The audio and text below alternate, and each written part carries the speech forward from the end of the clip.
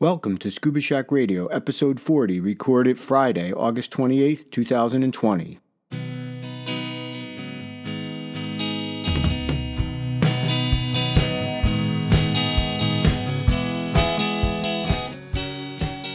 Scuba Shack Radio is a bi-weekly podcast in support of our mission to empower individuals with knowledge, ability, and experience to venture underwater in pursuit of their aspirations and to advocate for ocean health and sustainability.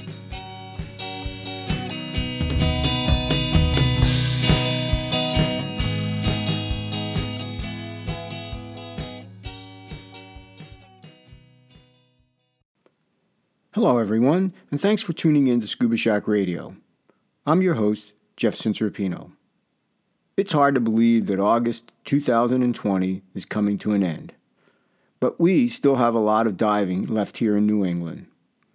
Our weekends are busy with training and diving through the first week of October, so the episodes will shift a bit from time to time from my normal Sunday releases as I'll be out in the water. A great place to be. We also just surpassed a record number of 90-degree days in a year here in Connecticut. It's difficult to discount the science of climate change. Today's show will follow the original format. First, I'll talk a little bit about our delayed surface marker buoy training. Then I'll provide some interesting information on plastic bag laws. And we'll close out the show with another installment of Sea Hunt. It's still alive. Time to get started.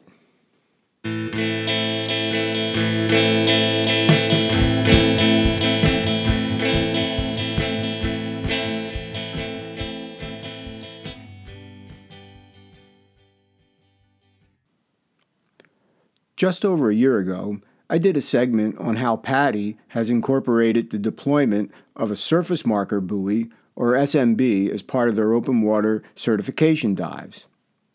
I talked about how I felt this was an important skill for new open water divers to understand.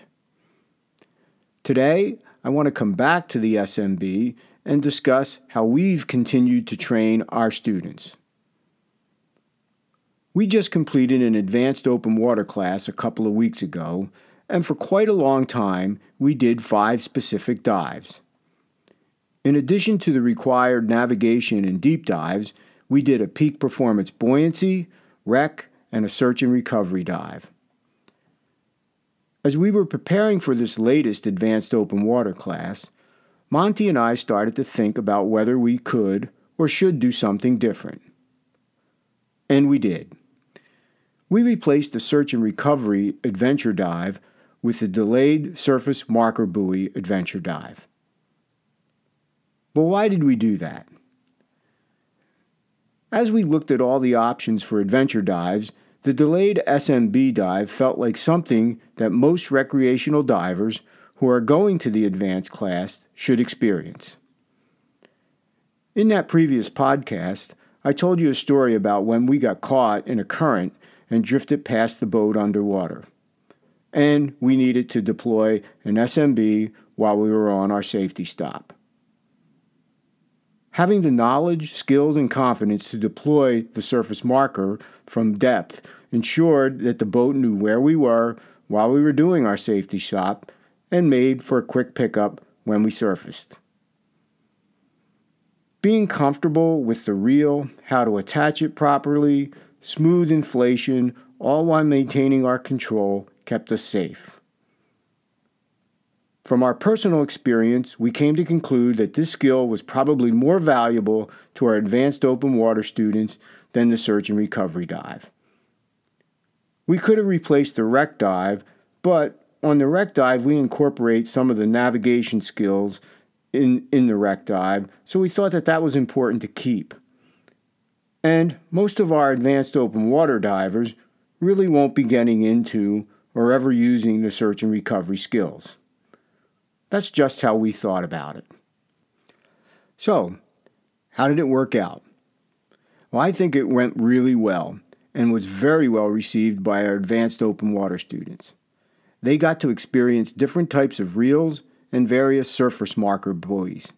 and then practice deploying their own SMB with their own reel from about 25 feet, all while working on their position in the water. All the instructors as well as the students who participated felt like it was a good call to put this dive into our advanced open water class. It was a great experience and great fun, and a skill that will come in handy if and when they ever need it. Also, as instructors who now will routinely teach this dive, we'll keep our skills sharp as well. We tell all of our divers that they should carry a surface marker buoy with them.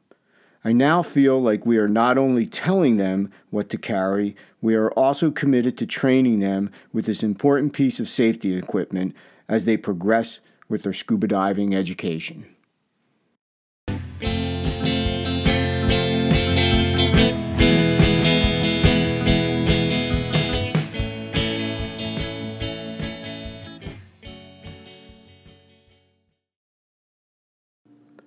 Last year, Connecticut started the phase out of plastic shopping bags by instituting a 10-cent per bag fee if you took one out of the store. The plan is to eliminate their use completely within the next year. The reduction in use was phenomenal. We had a bit of a setback as the pandemic hit and we started using the plastic bags again, but that was only temporary. We're back to charging the 10-cent fee and discouraging their use. Before the pandemic hit, the state indications were that they had only collected about 25% of what they had estimated on this 10-cent fee. For the period of time that they analyzed, I think the actual revenue collected was $7 million against the projected revenue of $27 million. The fee was working, and it's weaning us off of this waste. Let's hope we stay on track for the complete elimination next year. So that got me thinking about what's going on around the rest of the country. Time for a little more research. And that led me to a place called plasticbaglaws.org. Now, plasticbaglaws.org is billed as a resource for legislative bodies considering laws that limit the use of plastic bags. It has been around since 2010, and this website was started by Jenny Romer. Jenny is a lawyer and works for Surfrider Foundation. That's an organization dedicated to fighting plastic and ocean pollutions, allowing beach access, coastal preservation, and clean water. You can look up Surfrider Foundation to get more on them. So where do we stand right now on plastic bag laws? First, the good news. There are currently 8 states that have uniform laws for the whole state. And these 8 states are California, Connecticut, Delaware, Maine, New York, Oregon, Vermont, and Washington. And while Hawaii doesn't have a state law, every county has enacted plastic bag laws, ostensibly making it the 9th state. There are also approximately 500 local bag ordinances in 28 states, including the District of Columbia. On what I consider the bad news side, there are 15 states that have adopted preemptive laws for various reasons that make it difficult to pass local ordinances when the state hasn't taken action, and there are 9 states right now with the threat of preemption laws. That means that the states won't act, and they won't let the local municipalities act either. That doesn't seem right to me. I'll leave it to you to decide how you feel about that. I, for one, support the plastic bag laws. Now, there are 3 types of plastic bag laws. There's the bag fee that mandates a fee on all carry-out bags. Then there's the ban and fee hybrid, where there's a ban on thin plastic bags and a fee on other carry-out bags. And finally, there's the straight ban on the thin plastic bags only. I also did some research on a site from the National Conference of State Legislators, or NCSL. They indicated that there were 95 bills passed in 2019 and that most of them were bans or fees placed on plastic bags. Sadly, there were still some that preempt local government actions. On the NCSL website, you can also reference the specific bills for each state. I did look at Connecticut House Bill 7424 for 2019. That was the biannual budget, and in Section 355, they referenced that the plastic bag laws that imposed the 10-cent fee on single-use plastic bags at point of sale would go into effect until June 30th, 2021, and on July 1st, 2021, they would be banned outright. There was a story on the Plastic Bag Laws website from Chicago where they said they put a ban on plastic bags so that the large chains switched from the thinner plastic bags to thicker bags. Not exactly what the law was going for. In response, the law was changed to be a 7-cent fee on all carryout bags, and in the first month, the usage dropped 42%. That's effective. Now, plastic bag laws are important to stop windblown litter, minimize the impacts on our marine environment, and improve waste management by not clogging up municipalities' recycling apparatus. I'm proud to see that Connecticut is one of the few states taking this matter seriously and not preempting action.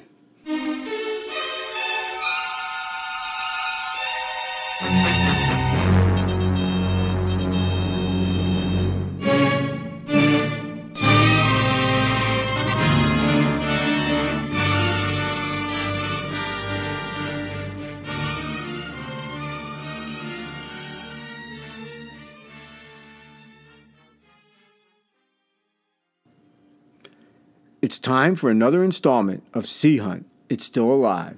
And on today's show, we're going back to Season 1, Episode 12, titled Midget Submarine.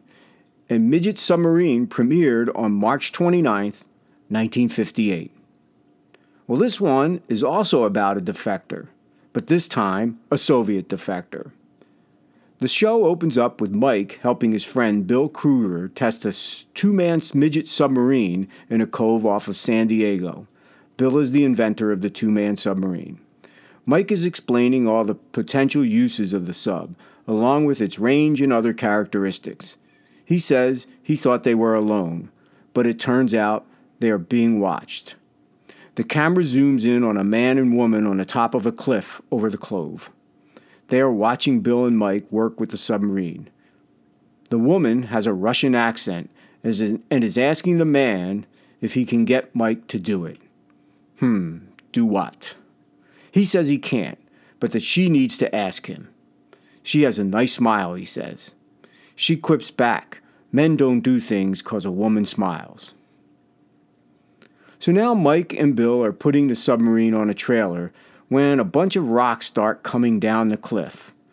Mike heads up to investigate, and he hears someone coming and is ready to pounce. It's the woman. Mike tells her the equipment is not for public view. The woman says her name is Maria Wenzel, and she needs Mike's midget submarine. Mike is suspicious. He takes her binoculars so he can get her fingerprints for a federal agent because he thinks she's a spy. Now the man shows up. He is Mr. Rossum, and he is a federal agent. They tell Mike that Maria's father is John Wenzel, a Soviet mathematician.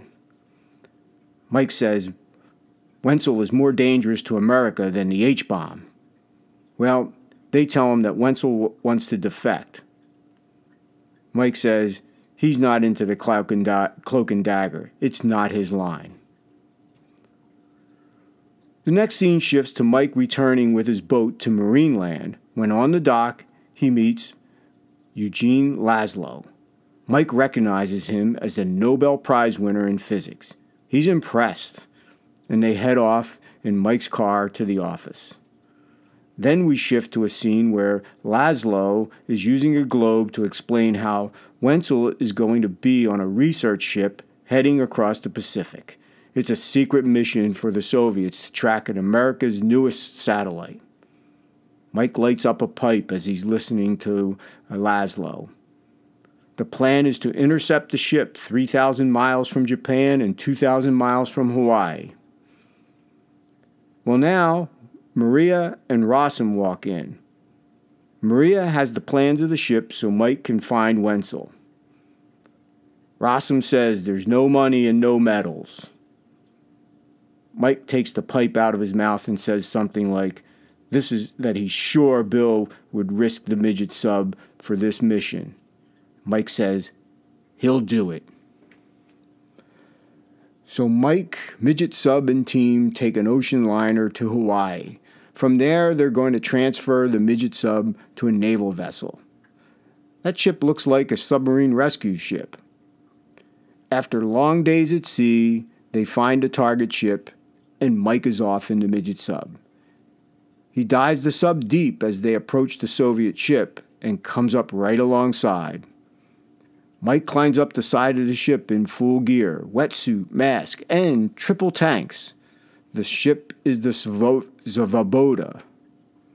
He's creeping around in triples, leaving footprints, hiding behind hatches, and climbing down ladders. He finally gets to John Wenzel's cabin, startles him, and shows him a locket from his daughter. Now John is convinced that Mike is there to help him. Mike tells him about the midget sub, but John doesn't know how to use the scuba gear. No problem. Mike gives him a 2-minute lesson on how to wear and clear the mask and how to breathe and clear the regulator. Mike says, whatever you do, never hold your breath. Just as they are ready to leave, another scientist comes in. He wants to go over some math problems with Wenzel. Mike is hiding behind a curtain, dripping, water is spilling out.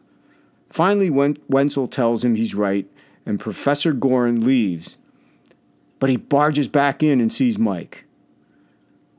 Wenzel convinces Mike that Gorin is a friend and will help them escape. Gorin wants to go too, but there's not enough room. He says, good luck. Perhaps my turn will come soon.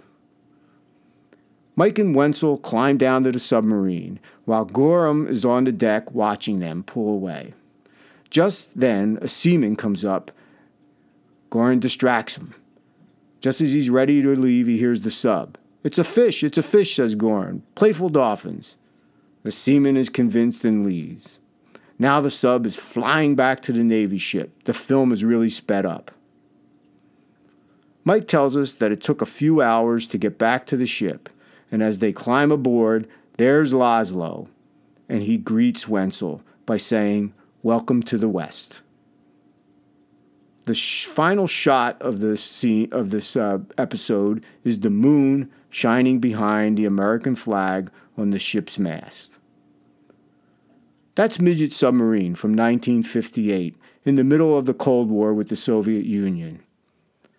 Perhaps Sea Hunt was trying to convince others to defect as well. This is a funny one because Lloyd Bridges was involved in the Hollywood blacklisting of actors suspected of being communists. Ironic, isn't it? We know now that Mike and Lloyd were true blue American heroes.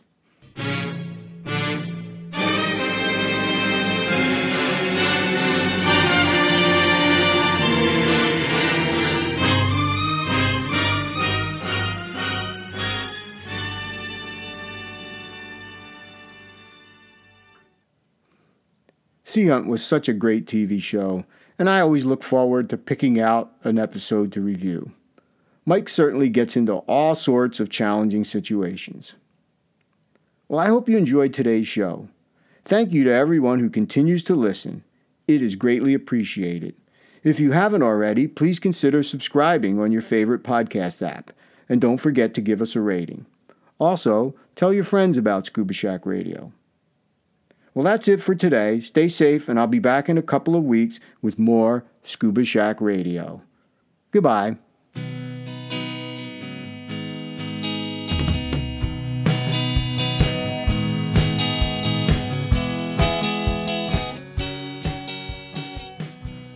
Scuba Shack Radio is a bi-weekly podcast in support of our mission to empower individuals with knowledge, ability, and experience to venture underwater in pursuit of their aspirations and to advocate for ocean health and sustainability.